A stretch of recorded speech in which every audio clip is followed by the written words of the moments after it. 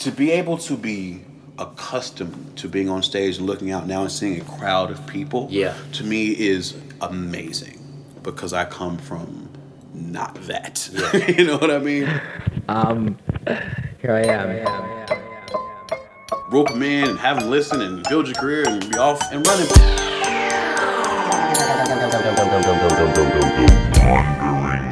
Quick validation here. It's really weird because I'm not really speaking to you in front of me, but I have to think of you as in front of me because if I don't, then I won't be able to speak to you. How you doing? I mean, I come from straight up DIY.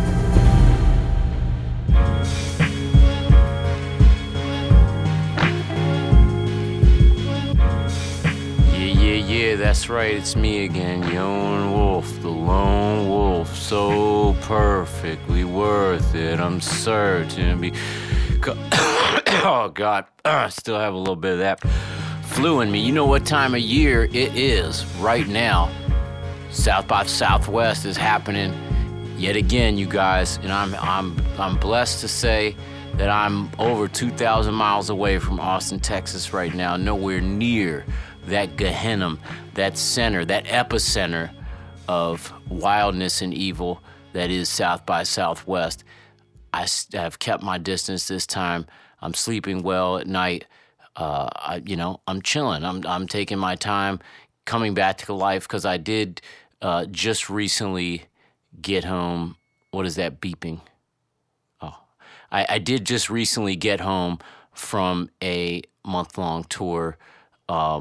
Gracie? She's got headphones on. She's got studio headphones on, actually. She's wearing the Regents right now, watching a television show in the other room, so I don't think she can hear that beeping going off. Speaking of those studio headphones, I do highly recommend the studios. She's kind of adopted the Regents, which are an on-ear headphone, a headphone as opposed to an earbud, and they sound great, and they look great. It's a handsome look. Ours are black, but they do have them in white and maybe in other colors as well, I think. We have also the the tray. That's what I brought on tour and used every day in some capacity or other. And the tray, it's a little different. You can kind of hear through it. So you can be out walking the streets as I did most days on tour and, not feel like you may get honked at and hit by a car without, you knowing it. Somebody sneaking up behind you and just going in with a butcher knife. You'll hear them. That may happen, but you'll hear them stepping behind you sort of at the same time as you're perfectly hearing the beautiful music you might be listening to in your headphones. You might be listening to the band Why in your headphones, and it'll sound delicious, but you'll also be able to hear someone coming up behind you, ready for the stab. So I do highly recommend these studio headphones. They have several different varieties in addition to the Tray and the Regent. Those are just the two that I have. Go to studiosweden.com. That's SUDIO Sweden.com and take a look. And you know what? I can offer you a 15% discount when you enter my code WANDERING at checkout on the website. That's a deep discount, okay? That's nothing to sneeze at. I don't have to sneeze anymore anyway. I still have a few coughs from the flu that I caught on tour.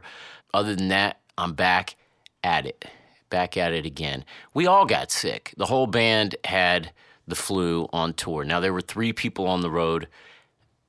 They'll go nameless into this night that, I don't know, something shady about them, but they did not get sick. They lived on a bus with 10 people that all had the sickness, and they didn't get sick. Something nefarious, I think, about that. Either that or they're mega humans. They're highly evolved, post-human or whatever. That's cool too. Either way, I was not one of them. I fell hard with the flu. It took us down. But you know what? We made every show. We played every show. I think we played well, even when we were sick. And now we're home. Who did we tour with on this tour? Well, two artists. The latter artist for the second half of the tour was Florist, and I do have a podcast coming out with Florist next. And on the first half of the tour, my guest today, Mr. Open Mike Eagle. What a goddamn pleasure traveling with that bloke. Just a great guy, super mellow, had some great conversations, life conversations and whatnot with him, in addition to the one that you will be hearing momentarily. And I feel like we've gotten closer over the course of this past tour, and I look forward to seeing him again wherever I do, whenever I do. And we'll probably do some more touring together in the future. I'm home now, and it's time for me to get back to work. I have spent the last 7-8 days laid out on the couch with the flu or sort of post-flu exhaustion with my friend Marty Mars, the dog. And, we've watched all kinds of stuff we're not proud of. We watched a few things that were good. A lot of it I don't remember, for various reasons. All right, let's do it, though. Let's get into this conversation right now with Open Mike Eagle. Okay, here we are. I'm at the Crown Plaza in New Orleans, or New Orleans, however you say it. I don't know how you say it. There's one right way and there's one wrong way, but I don't know which it is. And I'm going down to room 5. Beep, beep. Oh, okay, here we are. This is it. What up, bro? Hi. How's it going, man?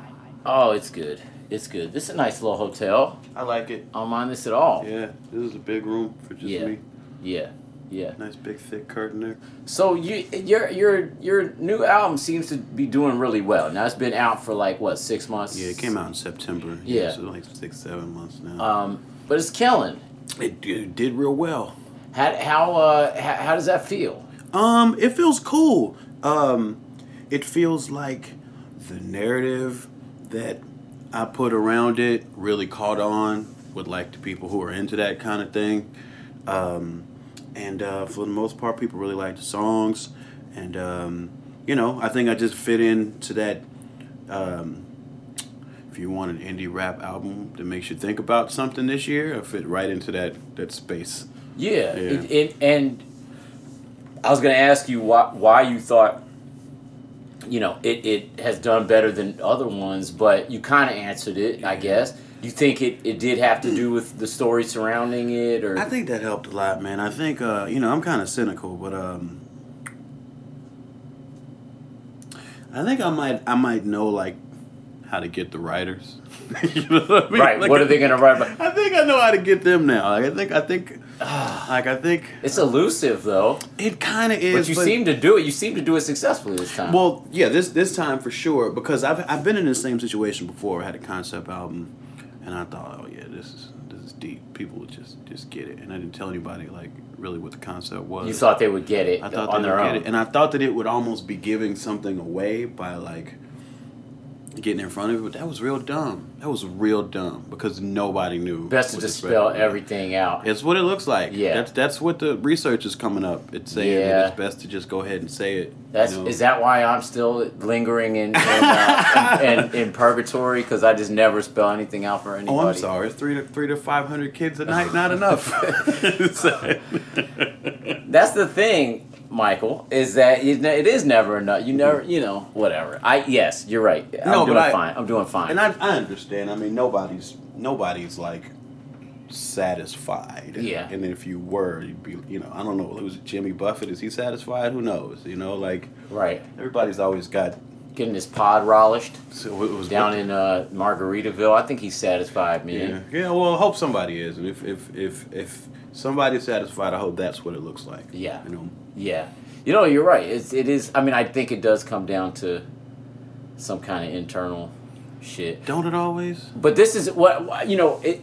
Like, why I ask about the album and the success and stuff is because I feel like last time we talked, you felt a little bit frustrated about, and then this was a few years ago. Yeah. But just that you were working your ass off and making great music and great albums, and you know, not enough people were paying attention. Yeah. So I'm glad you cracked the code on. Yeah, you know, and the other thing I think is this, like, I think if I'm really honestly looking back at my career, like, I started making music with really big ideas, but not that much talent or technique. You know what I mean? Like, I knew how to rap. I knew how to, like, street corner rap. I didn't really know how to rap in the studio when I first started. I really didn't know how to write a song when I first started. So I feel like, yeah, it's having a strong narrative this time and actually coming from a place that I feel like resonated with people just because everybody's kind of frustrated right now anyway. And I just think, like, I'm writing better songs and performing them better in the studio. Like, you know, like the things that come along with having reps and time. I absolutely agree. I see a natural, like, just progression in the album for sure. Like, I listened to it today after having not listened to it for a little while. Obviously, I've been hearing you on tour, but it's different, you know. For sure. And it's just a great album. Thanks. I mean, it's just a great album. And so, like, yeah, it makes sense to me. I just wanted to get your take on, like... Oh, I only obsess about it all the time. Yeah. like, why this? I mean, but, you know, even in my why now and why this time and all that, there's still the, like... You know, you still see the ceiling The ceiling is pretty pronounced, too. You know, in terms of, like, what conversations you get in and what conversations you're not in. And what is that ceiling based on? I think, for the most part, it's based on accessibility, which in my case works against me because I'm very self-indulgent artistically. You know, like, that's kind of like... Just you're not accessible enough, you're saying. There's still some depth to your work. I mean, well, it's just, it doesn't... Rap is funny, man, because you can walk into anywhere and almost expect to hear rap music being played. You know what I mean? Nowadays, yeah. Yeah, and it's like, that's a certain kind of song that's made that fits almost anywhere, and it's ubiquitous, but it's just one kind of song. It's a kind of song that I have a really hard time making. Yeah. You know, and not that I don't want to, I don't respect it or anything like that. It's just not... very fulfilling for me, I guess. If it's not you, it's not you. You know what I mean? Like, that's... But, and by that same token, then that level of accessibility isn't really me. You know what I mean? So my ceiling is kind of personal in that way. Yeah, but, let me also say that I think there are exceptions to that. And I think every once in a while things are opened up a little bit. You know, in rap, I'm looking at somebody like Kendrick Lamar, where, you know, to me, when I first heard Good Kid, Mad City, you know, that was the first one I heard, and to me that sounded a lot like underground rap. Mm-hmm. You know what I mean? And it just sounded like stuff that I not grew up listening to, but listened to in my 20s, you know. Mm-hmm. So, you know, that's an example of something that sort of was the powers that be decided, like, okay, this is accessible enough. Yeah, you know, and I guess then that brings me to the other side of the ceiling, which I guess is resources. Yeah. You know? But I almost feel like even that one, for some reason, to me, it feels like if you're more accessible, then those resources come around and see if they can make money with you. Sure. You know, like, I don't think that it looks to anybody other than, like, the biggest of indies that I might be like a money-making property. You know what I mean? Yeah. So in that case, I mean, I don't know about that. I think it's possible. Yeah, it's not. Yeah, you put on a hell of a show, and thanks. The music is great. I think. I mean, it's not, and it's not like I'm not Eeyore. You know what I mean? Yeah. Like, I'm not like, oh, woe is me. Like, I think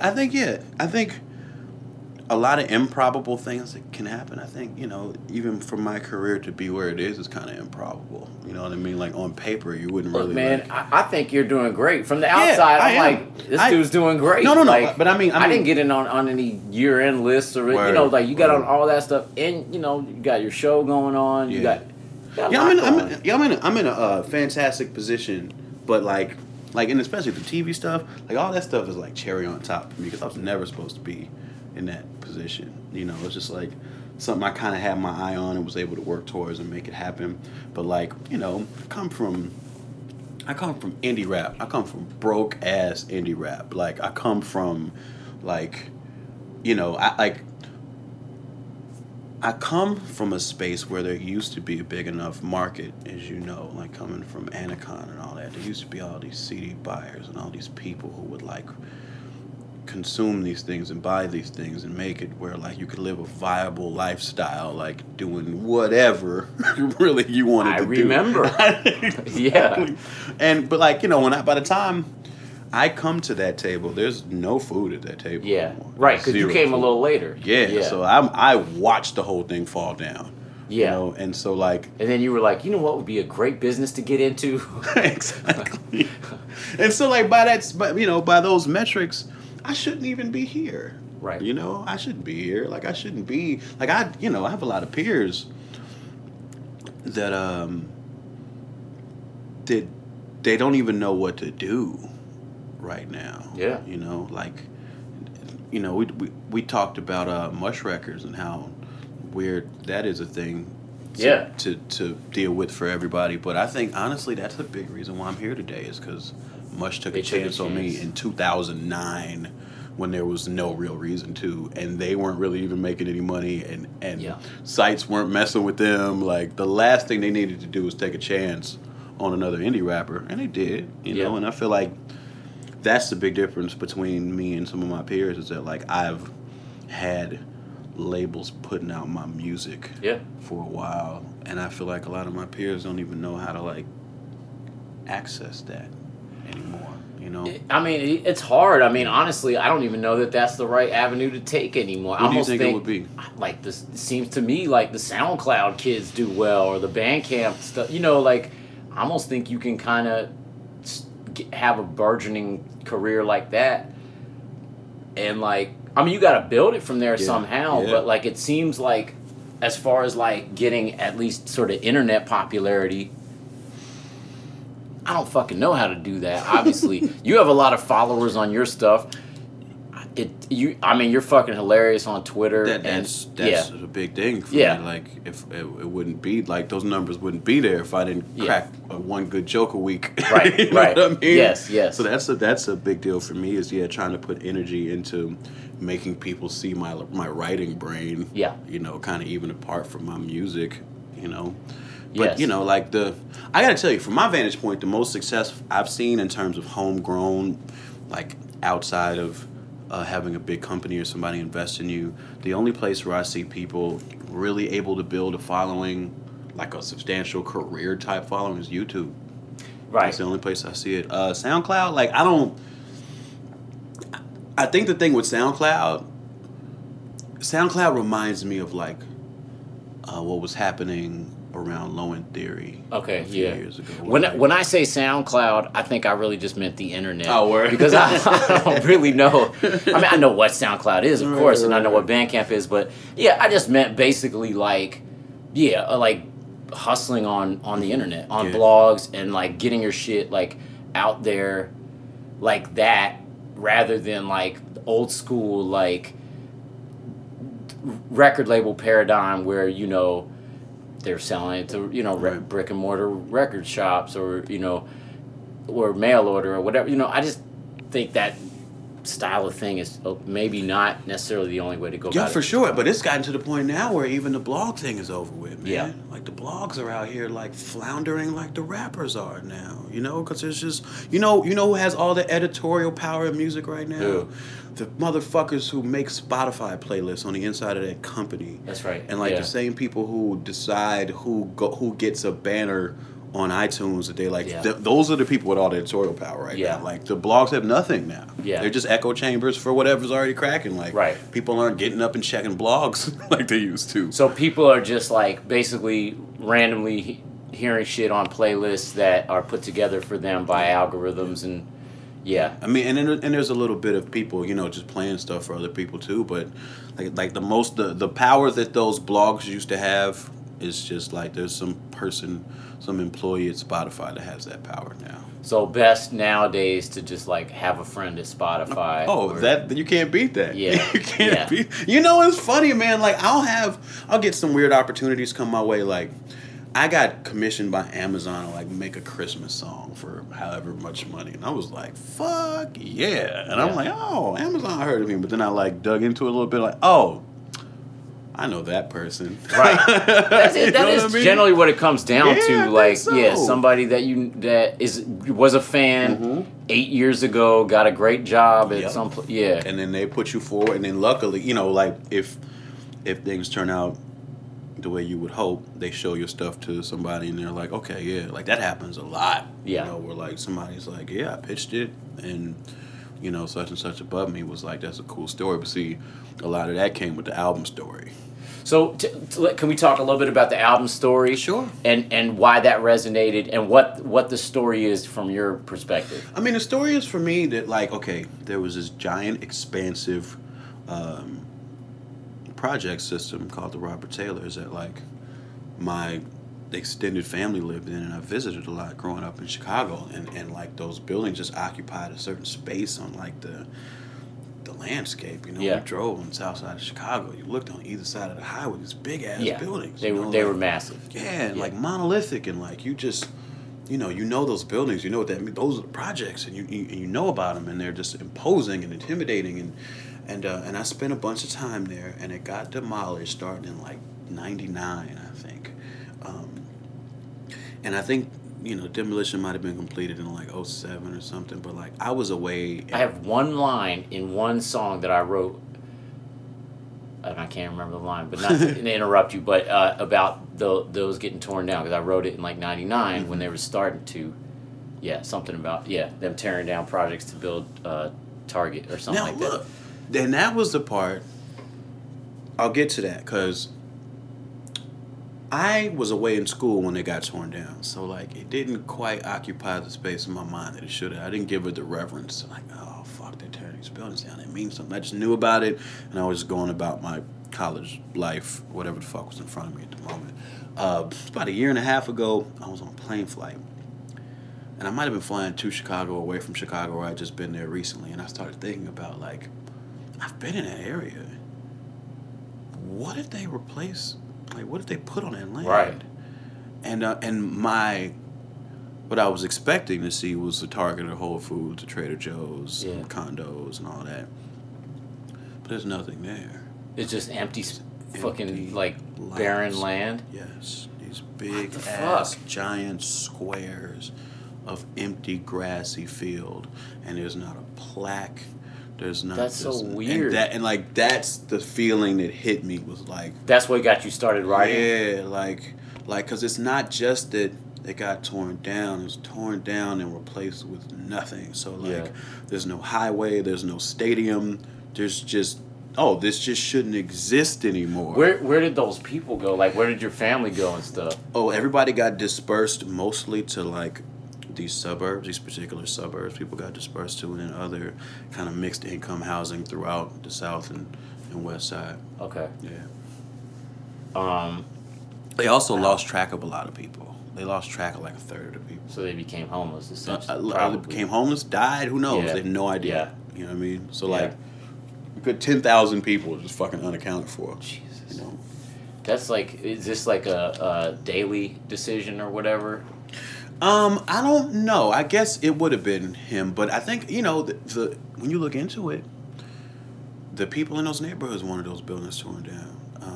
I'm assuming some of the people in the buildings wanted the buildings torn down, because it's the kind of thing too. Like the people who first moved into them places in the 50s, they were promised like they knocked down these like shanty towns to build those things. People were living in like dirt, shacks. Was the hood then. So people were really happy to move into these modern buildings, and that's how it was sold to them. Like, this is the best in modern architecture, these fancy high-rises.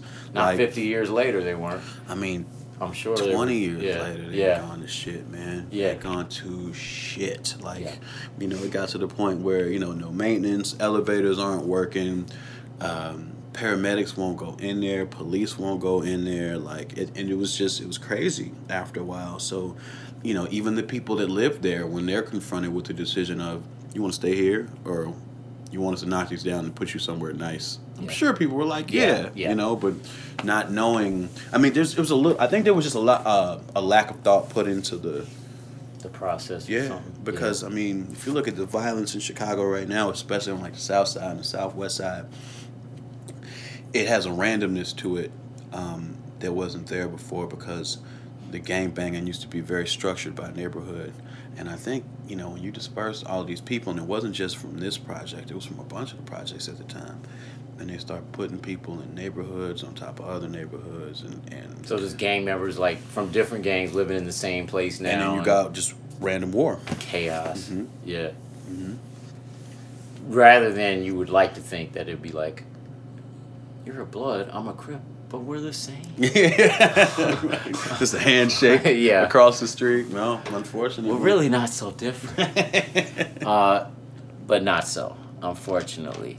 So, like, what were your memories hanging around? I mean, maybe some of that was put into the album, I suppose, but I'm sure there are a lot of other memories. Like, what were your times like down there? Were you treated as an outsider because you didn't live there? Well, you know, that's funny. I was actually just telling this to somebody yesterday. And I don't want to do an interview where you feel like you're just saying the same shit you say to other interviews. It's not like that. I mean, it's different talking to another artist anyway. And also, I mean, it's only natural some of the same questions come up, you know what I mean? But the elementary school I went to, because I lived about a mile away from the Robert Taylors, and I went to this elementary school called Drake that was in surrounded by this other project system called the Prairie Courts. Okay. And this is another system of high-rises that have all been torn down since.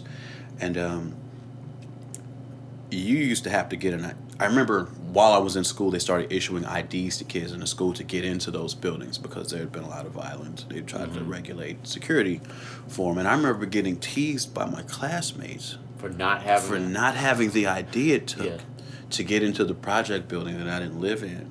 And, like, I couldn't put that together in my mind. And I was just like, oh, this sucks. Like, I wish I lived where I needed an ID. I wish I was more poor. You know what I mean? Yeah. Like, so there was this weird, you know, isolation to it. I never really felt too isolated when I was in the projects visiting my cousins because, like, you know, I was playing with my cousins. Like, we were playing football in the hallway and, like, you know, hitting the light by accident and running away because we broke it and, like, you know, all that type of shit. I mean, and all of us as kids were in constant danger. So it wasn't like they had time to pick on me. Did you sense that? Yeah, for sure. Yeah. Yeah, I mean, you would hear the gunshots. You would be told you can't go outside after this certain time. You know, it was going down. It was like the middle of the crack era. Was that true for where you lived too, you know, a mile away? The building system I grew up in was called Lake Meadows. That was a project as well? No, this was kind of like for upper working class, middle class people. And it like when I think about it, they took every measure to make sure that people knew this wasn't the project. Okay. Like, these buildings were all white. Yeah. They had this gating system around them. There was a shopping center that was just for those. And they did everything they could to try to, like, psychologically separate what those buildings were from what was even right across the street. You are not failing. You Y'all are doing all right. Continue to work hard, please. You know, so surrounding my area, and you see, this is the thing too. I lived in those buildings because my grandparents lived there. Yeah. All the kids that lived in my buildings lived with their grandparents. Okay. Because their parents were part of the generation that got fucked up in the crack era. Okay. So all of our moms and dads were going through shit in and out of fucking responsibility, so we all lived with our grandparents, and that was like every child that lived in this building I grew up in. I never really thought about that basically you can have a drug epidemic, and maybe this is happening now with the opioid stuff, that basically takes a whole generation. And it was the Black Panther generation. And when you talk to people from that era, like... No, that shit was on purpose. I don't know exactly how it went down, but... And it was easy, too, because if you talk to anybody who was around then, that whole generation of people was very used to being able to experiment with any drug they wanted to. Because it was just like, oh, it's coke, I'll try it. If I don't like it, fuck it. You know what I mean? If it's smoking opium, whatever the fuck it is, I could try it. But see, when things got to like crack and heroin, then suddenly you could try it and it could just change your life completely from like that moment forward. And we just didn't know that. Nobody knew that, you know? How was that stuff seemingly marketed or like pushed directly or specifically to black people? Because it seems like, I mean, obviously, you know, we think of heroin as being pretty universal, I think, or, you know, or like as a white drug as well. But crack, of course, there's plenty of white people that do crack, but it seems like that generation of black people got fucked up with crack, and it seems to me, and of course you hear the theories about it being intentional. Sure. And I did see, I can't remember what show, but some documentary about the drug wars that definitely made that seem like it was the case. I mean, it seemed intentional. I mean, how was? I just want to know how, if you have any thoughts or ideas or how that seemed, why it got so specified. I mean, I feel like the place for it to be introduced was to the hustlers. Yeah. That seems like it make the most sense. And then it would trickle down from there? Yeah, because then they would, they'd have a vested interest in selling it to people to make their money, and it made so much money. Like the money that seems right. Crazy. Like, here, sell this within your own community and fuck up everybody. And then you got teenagers driving convertibles around the hood because they're making like tens of thousands of dollars every day. Did you see this growing up? I mean, I saw kids. Or that was a little earlier. I didn't see much of the glamour of it. Yeah. I just saw like the underside of it. Like, I remember when I was in 3rd grade, man, we had this kid who transferred into our school, and within like a month, like we're all sitting in class getting a reading lesson or something, and we hear this crash in the back of the room. This kid like passed out and like hit his head on the back of the wall. He was like leaning in his chair or something, and he passed out, and I took him to the hospital. He had a fucking system full of cocaine. Like, he was a 3rd grader, Was that from, do you think that was from birth or something? I think it was from an older sibling or so he was actually doing coke. It wasn't from the birth canal or whatever. Yeah, no, I think he was actively ingesting cocaine. At you know what I mean? Age 8? Yeah. Shit was going down, you know what I mean? Jesus Christ. It was a wild ass time, and like, like I remember that week turned into like the hardest core just say no week. Like, we stopped having lessons because like that was the last we saw that kid. Like, I don't know what happened to him. I mean, I don't think he died, but like, you know what I mean? It's like, kid we're happy playing with, boom. What? You know what I mean? Oh my God. It was crazy. I mean, I guess what it reminds me of is like fucking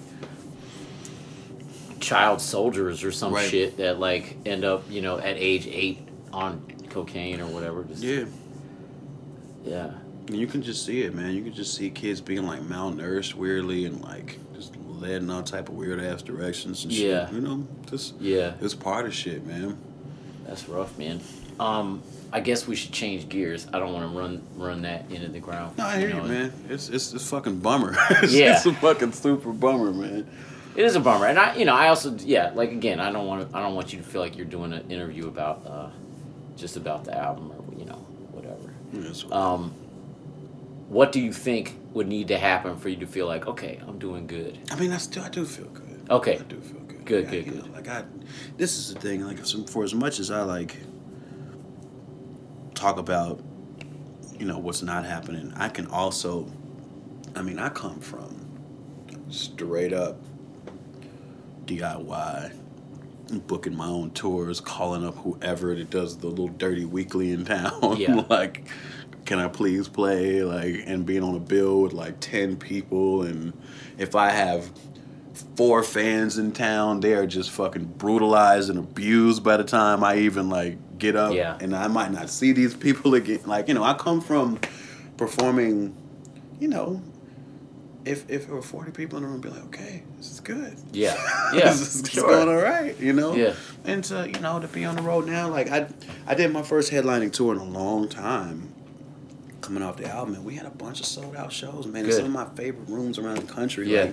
Like to be able to be accustomed to being on stage and looking out now and seeing a crowd of people. Yeah. To me is amazing because I come from not that. Yeah. You know what I mean? Yeah. So yeah, like that in itself is already going well. And I think there's a lot of things that could happen with this TV show that would make me really comfortable about what I can expect from the world going forward. Because I still deal with a lot of rejection. Like, I still deal with a lot of, like we're putting this TV show together, and we have some musical collaborations that we're working on. And there's some people who I know personally, or I'm somewhat adjacent to proximity-wise. You feel like, collaboration for them for TV, they'd be into that. Let's put an offer, and get rejected. Like, oh, really? Yeah. Like, really? Like, this isn't cool enough? Like, Yeah.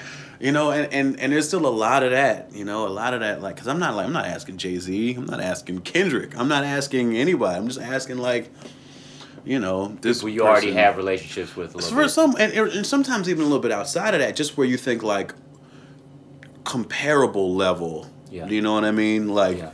And you get rejected, and it's like, God damn, like, it's never easy to not take that shit personally. I agree. I mean, same thing happens to me. Yeah. Definitely at my level as well. I think would that make things feel better if you like could easily get it, in a room with people of that caliber, or get I think it would, because I guess the thing is, you always want to try to, like, see yourself as realistically as possible. You know what I mean? So I feel like some of the emotion that I have with these rejections are like, damn, okay, so I'm not as far along as I thought. Right. Because I'm not aiming for the sky. I'm aiming for what makes sense. And it's still like, okay. So, like, once my reach and ability to connect and involve people starts to make sense with how I see things, then I'll feel a lot better. But won't how you see things be different at that point? Once you see it level up above that after that? Of course, there's the endless cycle of Yeah. it. But I feel like, like that's, to me, the reaching out I am doing, the offers that, like, this is the thing, it's not even just coming from me, it's like coming from, like, fucking Comedy Central and all that. Like, still, right, like, that's, you know what I mean? Like, that's, how can you get more legit? I just feel like once stuff like that becomes just a little bit more undeniable, then I'll feel a lot better. Yeah. And I feel like, once a season of this television show happens, then it should. Yeah. Yeah, that should jump you up. I'm not trying to be unrealistic. Yeah. You know what I mean? I'm not trying to, like, have Drake on speed dial. Right. You know what I mean? Like, I get it. Like, this is operating in different, But if I reach out to Redacted and and I'm not I'm like, okay, all right, still got some work to do, Yeah. I mean, that's. What do you think about like? I'm trying to figure out how to get outside of that whole, like, because I have that same desire for for love and respect and attention and all that business. Sure. But I'm trying to find a way in my life that, because, like, I've definitely considered the fact or the idea that, like, there could easily come a time where, like, my music is just, like, not in vogue anymore. Mm-hmm. You know what I mean? Where nobody's checking for me or caring, or just way too small an amount of people to, like, for me to survive off of my music even, that could happen so easily. Like, what do you do then? How do you stay happy? Like, how do you stay, like, satisfied with it. Like I do feel like I have this image of myself based on what I do and stuff like that, and how well it's gone, and how validating that can be for your artistic. But it's so precarious. No, it is. But oh man, I mean, so like you see now, right? You have rabid fans, right? I have good fans, and like. But you're not like a big social media dude. I suck at it. I don't know. So like how like, isn't it? Or another way to put it is I just like haven't been able to put like. I feel gross if I put too much attention into it. Too much of my. But I mean, efforts or something. Isn't it like, it's got to be gratifying that like you, even without that, you know what I mean? The kids still show up. Like that's. Because what modern logic would tell us is that if you don't massage these social media numbers, nobody's going to show up to the show, you know. So like I mean, it's got to be like oddly validating on its own. It like you like your relationship with your fans still works outside of the paradigm of how everybody is looking at the metrics these days. I am not, and I don't want to sound like some fucking foundling who's like, because of course, I try and I want to do well and I want to make a good living and all that, but I truly don't really know about all the different metrics and all the different I do have a manager and he knows about all that stuff. So that's essentially that's good. Essentially me, but you do seem to know about that stuff. I mean, you seem very savvy to me. I've had to be, you know, like, cause I remember, when MySpace was cracking, and like MySpace was supposed to be this revolution for like being able to build an organic fan base, cause there was all these people on this platform, you had your little music player there, and you can just rope them in and have them listen and build your career and be off and running. But for people in my position, what I quickly saw then was that like MySpace was great if you already had a record deal. You know what I mean? Like if you already had a platform and were tied into these distribution platforms where people already had some name recognition for you, then it was great, and coming into it without having those things, I always just had to be super on top of being aggressive about, like, I have 5,000 Facebook friends now because I had a Facebook before you could have an artist profile. Right. And so I was using my personal Facebook page as outreach. So just add everybody. I had you know what I mean? Thing. Like I had to, at some point I had to switch it over, and like anyway, it was a nightmare. But yes, I remember the same thing. And so like that built whatever savvy I do have. Yeah. But I've had to have it. You know what I mean? And like I've had to like put a lot of energy into that. But I could.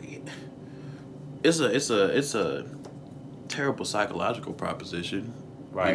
Because and how do you marry that? It's hard to marry that self that, for me anyway, that is savvy. I'm savvy in some ways, within this stuff. Some of it is probably a bit antiquated, what I know about and stuff like that, but like, how do you, it's hard for me to marry sort of that mind with the mind that is able to like actually like write and work on stuff. It's two very different sort of minds. That's very true.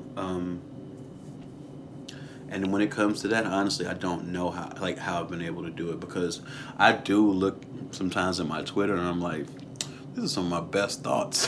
You're like one of the funniest people on there, and you get likes and retweets. Yeah, I do. Hella. And I think back sometimes, like, I wonder how many of those could have been songs, right? Or could have been a line from a song, right? Did you waste a song on a tweet? Exactly. But is it wasting if? I mean, it's just a different. It is. It's a different platform. But you only got 24 hours a day, right? And I do think sometimes that like. Whereas if I didn't have that, I would take this same interesting thought and try to use it as a through line to write some incredible song. Where like, now that I do have Twitter, I'm like, this is worth something if I just fucking put it here. If I just get this quick validation here. And like, And because there is some career advancement to that, then yeah, like that's a viable option. But I do think that it does, as what you point to, I think it takes a little bit away from the creativity, you know. But that's the game now, I guess. And you do, you know, it's not like you're wasting those thoughts because you get enough retweets that enough people see it that it's like, okay, this is a little tiny piece of work. I have had people tell me, only this year or last year, but it was fucking shocking to me. A couple people were like, "Oh, I just found out about you from Twitter. I didn't even know you made music." Right. What? Like what? Like, and that's funny to me too because, yeah, like, ideally I'm just on Twitter saying whatever cute shit I can think of. But I do a shit ton of promotion on Twitter, like a lot. Like I look at how, you know, I promote versus like other creative people I know who are on Twitter who just kind of use it for this outlet. I'm like, damn, I'm like #1 shill. Supreme. Right. I always feel weird about doing it, but why I think you get away with it is because like it's about your ratio. I think like it is about you put ratio. Enough like just like dumb shit or funny shit or political shit that like that you earn right the right four non-promotional tweets, and then you can have a promotional tweet. I mean, it's like this too, because like I've been on tour with you guys, and like really I haven't tweeted much at all. And if I have tweeted, it's been about something like, you know, I tweeted about getting a haircut in Atlanta, and luckily that went well because it was a ridiculous enough event. Yeah. And like I saw that. You know, but it also reminded some people about the show, so like it worked both ways. But most of my brain has been going into like trying to do Instagram shit because I always feel like I need to promote the shows on Instagram for You're some great reason. at it. You're great at it. You know, but I feel like I should too, and I was gonna put one up this morning, but then I took a selfie like with a palm tree, but then like I couldn't tell because it was so bright out. I couldn't see on my phone if you could see like peanut butter all over my all over my face or not. So I held off on putting it up, and then I forgot that I had taken that photo. So I was gonna be like, you know, New Orleans, come on out or whatever.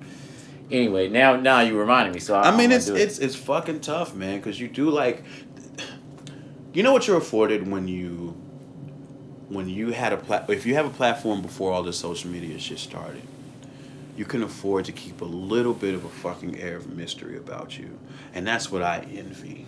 Do I have an air of mystery? Of course you do. You think so? Yeah, because I think that it's like when you look at the wide. Don't let them know that it's unfounded. Now that you've been on the inside, nah, he's actually really boring. No, I mean I think that like, when you look at the tweets that come from the Y with the question mark, that doesn't look like you. It looks me. like it doesn't. It looks like somebody operating it, which is tight. Like, because it affords you like this distance. Yeah. You know, and I think that there's a lot of value in that distance, and I'm envious of that because I've never been able to have that. You know? But that's that said, you have like 3 times the Twitter followers because it's you. Yeah. And people know it's you, and they, you know, and you have a personality. Ours is just like, we are playing this show here. And if you really want to talk about a ratio, you ever looked at how many tweets I have? You got a lot. Oh my God. Yeah. It's something like 50,000. Okay. Some shit like that. Yeah. It's insane. So that, I guess that's another way to like, it's just to like do it. Just like keep. Yeah. I wouldn't be surprised if actually the programs like Instagram or Twitter or whatever like boost or like favor people that use the platform often.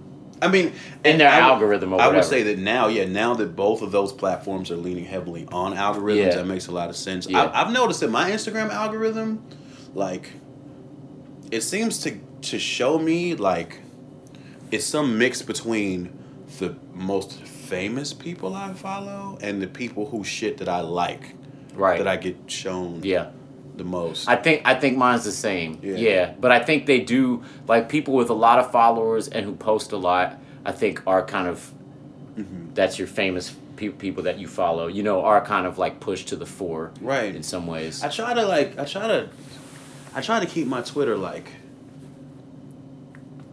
sequentially timeline. You know, I try to keep it true to that as much as I really don't like the algorithm with Twitter. I don't like reading old tweets. Like, right, I agree. Like that shit weirds me out. Like, I don't. In case you missed, I missed it because I wasn't looking at Twitter right. Just give me some sexy bots. You know what I mean? Like, you know, in closing, I guess I'm wondering what's next for you? What's on the horizon? What are you aiming towards? You know, you have this show about to come out, like.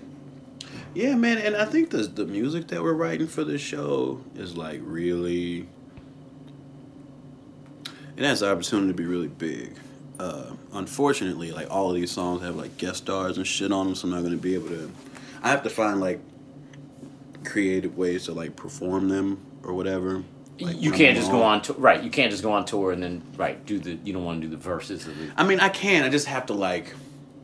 I've always had this thing in my head where I just have not wanted to do songs that have guest stars on them if the guest ain't there. And there's a couple instances in my set where I do it, but I just don't like to because, like, I don't know. I haven't...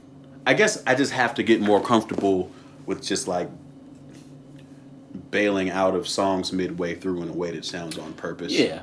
You know what I mean? You just need a little editing in the music or whatever. That shit, you know. But, like...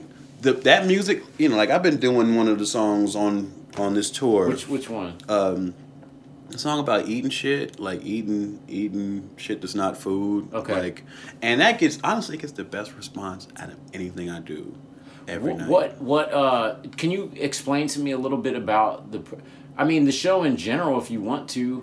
Yeah, I mean, I don't know how much you're allowed to talk about. Well, that's the thing. It's already a live show, so it's not like it's a complete mystery. Yeah.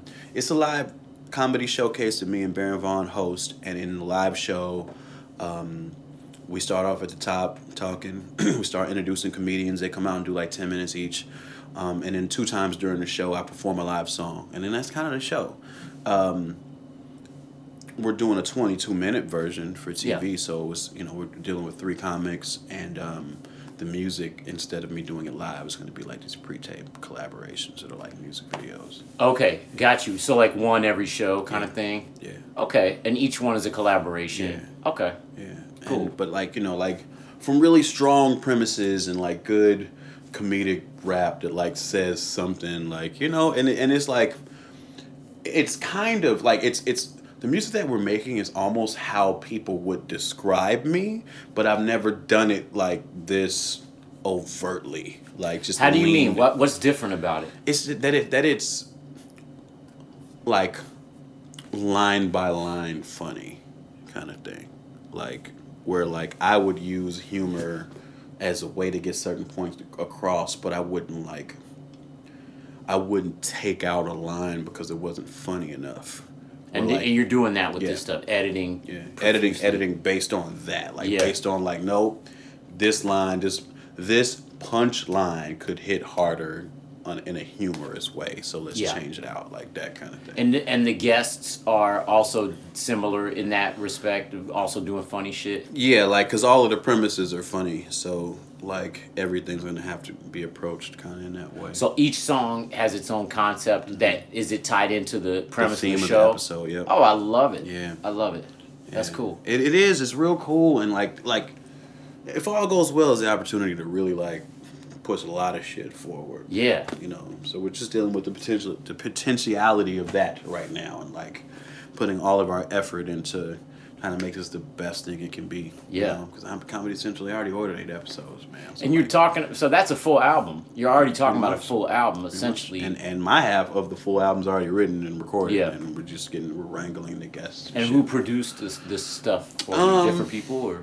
Different people, mostly people who I work with already, just because getting to what I was talking about earlier, like, we reached out to some other people. Who Dr. Dre wasn't trying to fuck with you on the... Yeah, DJ Redacted was not trying to... but that's the thing, you know, it's like we thought we would be providing these opportunities. Yeah. And in a way we are, but then it's like they'd have to see the value in it beyond just the dollar sign, because we aren't offering a ton of money, but we're offering like this cool thing, like a good amount of money, like money that if I got offered, I'd be like, fuck yeah, but like, you know, and then also you know how much DJs make on their outings. Man, we got told no. Well, we're in the process of being told no by a producer who, and I understand the position that they're in because there's like these publishing issues that we can't really like get around because Comedy Central basically wants to own everything. You know? Oh no! So even the life of the song post. Yeah, and but you know, and we're doing like writer splits or whatever. Yeah. But like they want to own it, and I'm like, okay, they want to own it. You know what I mean? Because they're gonna put the fucking money up and promoting it and all that shit. That's what it takes. And you'll have. Are you gonna do some kind of soundtrack? You think? I think that like, there's a lot of reasons to do that, but in some ways that makes it more complicated to do. Yeah. Because we're working out these deals based on like this kind of single use thing, and then they'd have to go back with all the collaborators and work out another deal if they want to sell it. So if they do want to, that's fine. If they don't want to, maybe down the line somewhere. Yeah. Once people see what it is and what it has the potential to be and all that. 3 seasons in, do a best of. Oh my God, that'd be incredible. Yeah. You know, but yeah, you know, we had they want to own it, which is kind of messed up. But like we had an offer out to this guy for this beat, and it's like regardless of publishing, regardless of ownership, I know there's no way this person is going to get this much money offered for this beat. Right. I know it. I know it. So I'm like mad. You already had a specific beat you wanted to use. Well, yeah, because we asked this person like, what are sample free beats that you have, or that we can work with, and there's just no way I expected that the amount of money that they would want.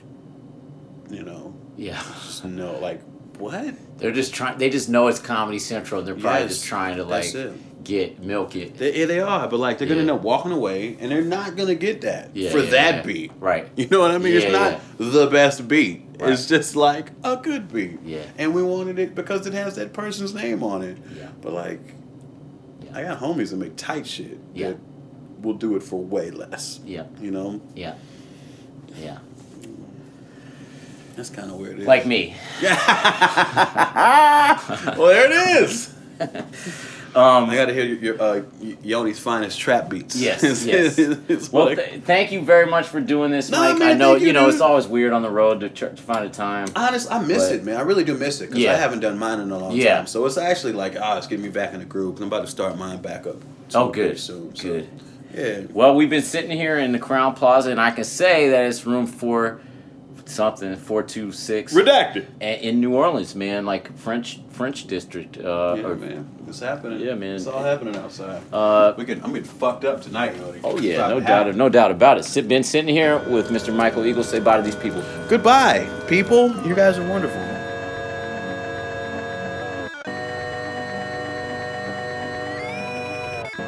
Yes. Okay. Thanks. It's always good to be back, you guys. I know I have these infrequent podcasts, but I do enjoy doing them a great deal. I enjoy having these conversations and putting them up for you folks. That's a Cincinnati. Folks. I do want to say that we are sponsored today by Sudio headphones, okay? SudioSweden.com. Go get yourself a marvelous pair of headphones. They sound fucking great, okay? And they look really handsome. They're slick. They have sort of a elegant look, I would say. SudioSweden.com. And when you go there and you search for the perfect pair of headphones for yourself, I can get you. I know a guy who knows a guy. I can get you a 15% discount on those headphones. That's a significant discount. All you got to do is when you're checking out, you enter my code WANDERING for a 15% discount on your brand new pair of headphones.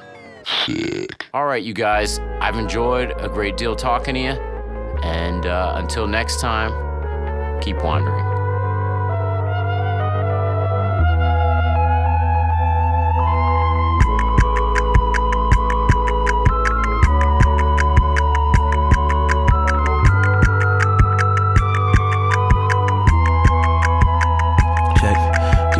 We was walking away, repeated all we can say.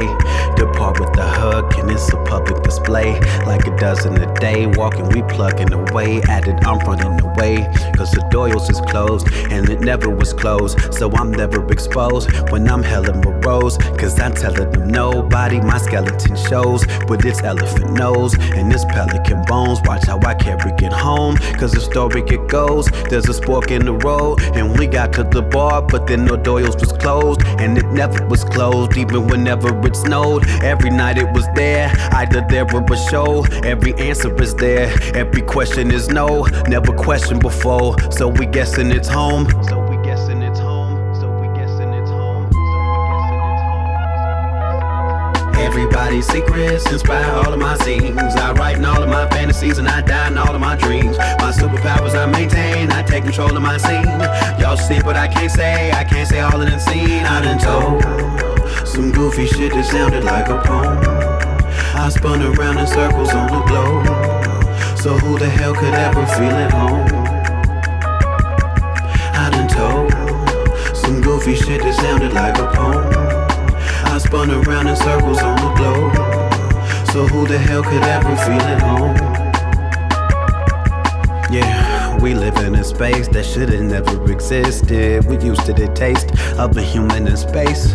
We were in the room, only if you could replace it. Indoors is closed, I'm avoiding my nose. It smells like if you imagine you boiled the rolls, and the oven is on, and the coil's exposed, and we pulling the door like we did it before. And now we trying to deal with heat that we shouldn't absorb. In the story it goes, there's a spork in the road, and we got to the bar, but then no doors was closed, and it never was closed, even whenever it snowed. Every night it was there, either there or a show. Every answer is there, every question is no. Never questioned before, so we guessing it's home. So we guessing it's home. So we guessing it's home. Everybody's secrets inspire all of my scenes. I write in all of my fantasies, and I die in all of my dreams. My superpowers I maintain, I take control of my scene. Y'all see what I can't say all of it seen. I done told some goofy shit that sounded like a poem. I spun around in circles on the globe, so who the hell could ever feel at home? I done told some goofy shit that sounded like a poem. I spun around in circles on the globe, so who the hell could ever feel at home?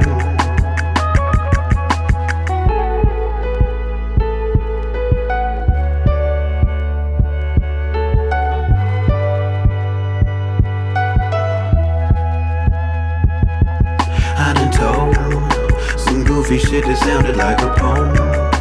I spun around in circles on the globe, so who the hell could ever feel at home? I done told some goofy shit that sounded like a poem. I spun around in circles on the globe, so who the hell could ever feel at home? I done told some goofy shit that sounded like a poem. I spun around in circles on the globe, so who the hell could ever feel at home?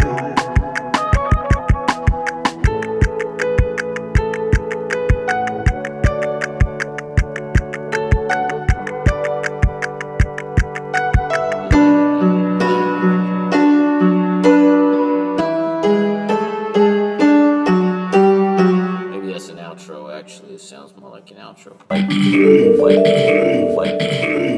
like, oh, thanks, buddy. Or something like that. Like the blogs are out here like floundering like the rappers are now.